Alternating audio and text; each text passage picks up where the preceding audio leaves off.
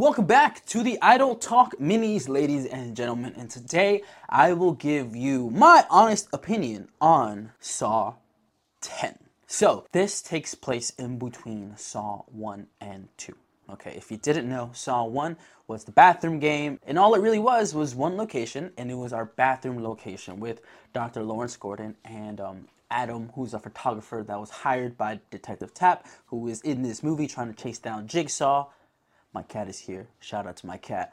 But Saw 2 takes place after that, after some time, and Detective Matthews is on the case trying to hunt down where Jigsaw is and who he is, really. He's trying to get to the bottom of this, right? So that's our premise in Saw 3, because I feel like Saw 3 is relevant in this movie. We have Amanda, who kidnaps Dr. Lin, and she is responsible for doing brain surgery on John Kramer, which Tobin Bell returns for this installment. And I do believe that this installment of Saw really does do justice on what Saw really was for the first 2 to 3 movies. So in Saw 3, we get introduced to Amanda as she is the apprentice of Jigsaw, and then 4, 5, 6, 7, we learn that Detective Hoffman is also an apprentice of Jigsaw. So I can see why people have a disdain for the 3 to 7 movies, just because it's steered away from the philosophy that John Kramer had as he held the mantle as Jigsaw.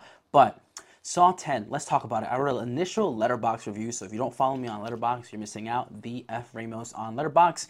And there's a quote from the movie that I always love putting into these Letterboxd reviews. Quote, I call that epic bad luck. Now that quote comes from a scene that I think you should go out and enjoy. I would highly recommend this movie. I gave it 5 stars out of 5 stars, pretty much, that you could give it.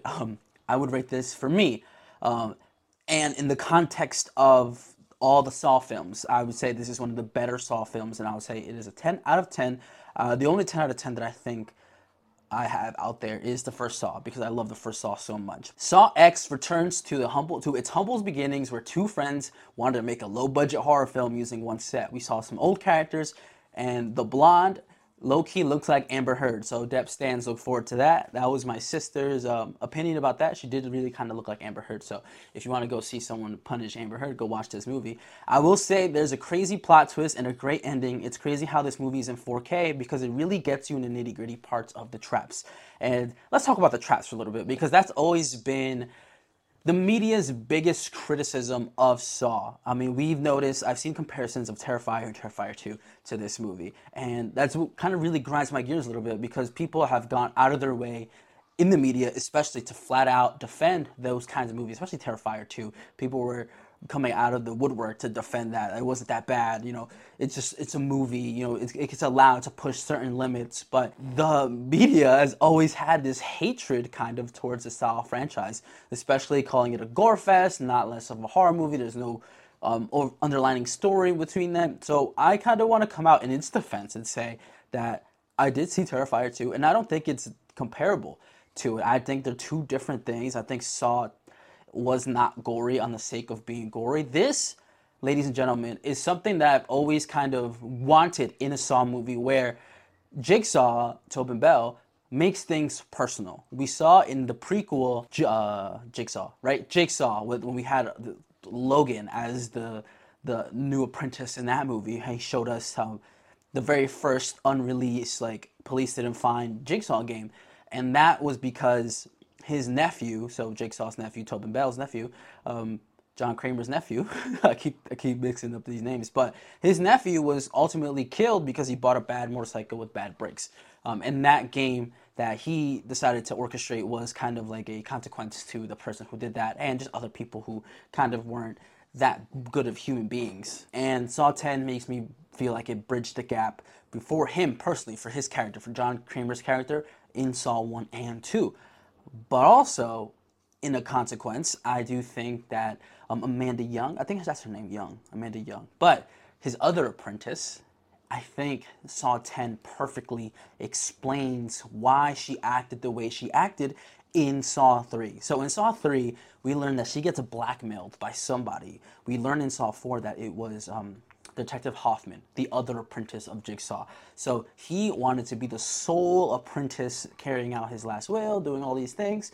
And Amanda Young was not going to fit that philosophy for him, for Mark Hoffman. He was like, no, I'm the one and only. I'm the next man up. So in Saw 10, there's a beautiful moment between John Kramer and her character where you can kind of tell that he knows something about her. We later know down the line that he always knew that she was there that night with the guy who caused his wife to miscarry.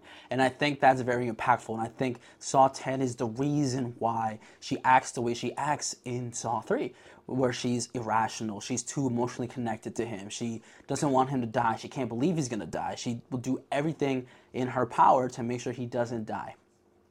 And there's a selfishness to her character in Saw 3 where the doctor did her task. She did the brain surgery. The guy who was being tested in that game throughout the whole movie passed his test, and now it's her time to let her go. And that was her final test, to be able to let things go. And we find out she can't. Not that she can't, maybe because she couldn't or she didn't want to because of this blackmail and being scared of the consequences. But yeah, I mean, Saw 10, I don't think it deserves any of the same criticisms it's gonna get. I mean, the fans are gonna go out and love it. It does stay true to its humble roots, where it kind of keeps the same scene.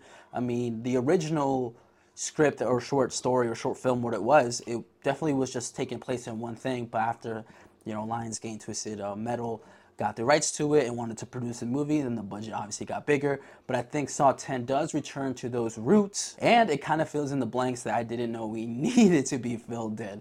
We got a lot of development between John and Amanda, and that third act of that movie was just some superb acting on both of their ends. It really felt like I was watching a grandfather and a granddaughter really bond and really connect in a way that was seen before, like in Saw 3, where I'm like, why are you so connected to John?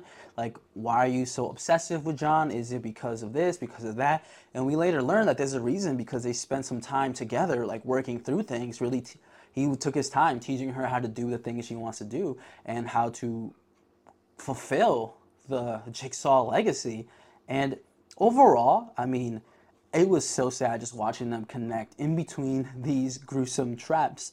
And I think my sister put it best, is that this movie sucks because it is in 4K. Like, it's not upscaled, like we're not watching Saw 1 upscaled to 4K, where you can still kind of see some grainy parts of it. It's not that crystal clear, but in Saw 10, you're in there. It's like you were also in this game. That's how crispy you can see these traps. That's how really in your face it gets. And honestly, I don't think it's that bad. I mean, if I was to think back on all the traps, and I might spoil something here, but the eye test wasn't too bad. You don't really see it. I guess at the end of that trap, it gets kind of like gruesome, but it's not too bad. It's more like I was more shocked when I saw that.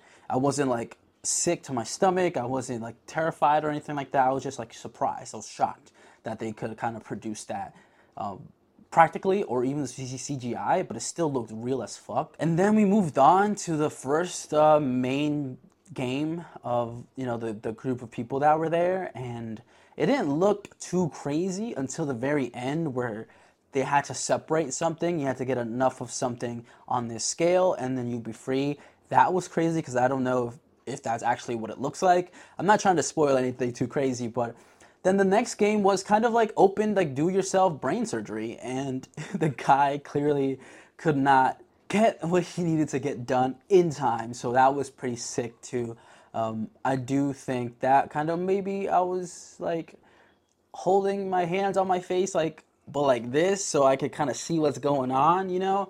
But it wasn't too bad now that I think about it. It was just the fact that everything was so crystal clear in 4K that really differentiates this from any of the other movies. And even from Jigsaw and Spiral, those movies came out relatively recently, but they never were true to the philosophy that John Kramer had. So I think that's the biggest distinction of this like third movie that had come out in recent years. So would I recommend you watch Saw 10? Of course I would recommend it. I would recommend it with my full heart and soul. Like, it is a movie you should go out and support if you are a lifelong Saw fan. If Saw is something that introduced you to the genre in general, then of course go look at that, go watch that movie. I'm gonna go watch it like 2 more times just to kind of get a very specific understanding of things that might have missed over. But Overall, I think the story was solid. I think it was as good as it needed to be to bridge Saw 1 and 2 and possibly 3 as well. And I think that bridging Saw 3 was an unforeseen consequence. So if you know, you know, if you've seen that scene. But overall, the movie does take place in Mexico. My sister's biggest gripe was why the fuck does all these Mexican-born people speak fluent English, like very fluent, as if like they were not born there. And that's just nitpicking, but I thought that was pretty funny. I'm like, well, they needed to get a second generation, not a third generation. You know, the one that's born in America. But I think that was a funny kind of like thing to notice that they like had like flawless English dialect and barely an accent, even though they were supposed to like have like an accent in some scenes and some not. But I mean, the main cast, the main people being tried in this game, I feel like you could insert somebody else in it and it'd be the same thing. I think they were written in that way. The only thing I think that the main person that Jigsaw is trying to test, that I don't see anybody else playing that role in the way that this person did. But nevertheless, I totally think it's a 10 out of 10. I rated it 5 stars on Letterboxd. Shout out to Letterboxd. I love this fucking app.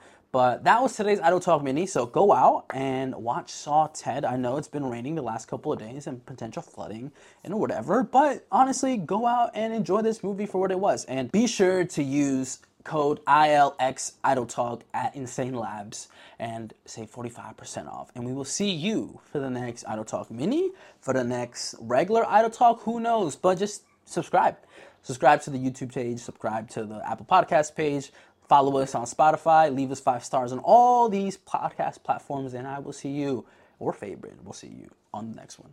Peace.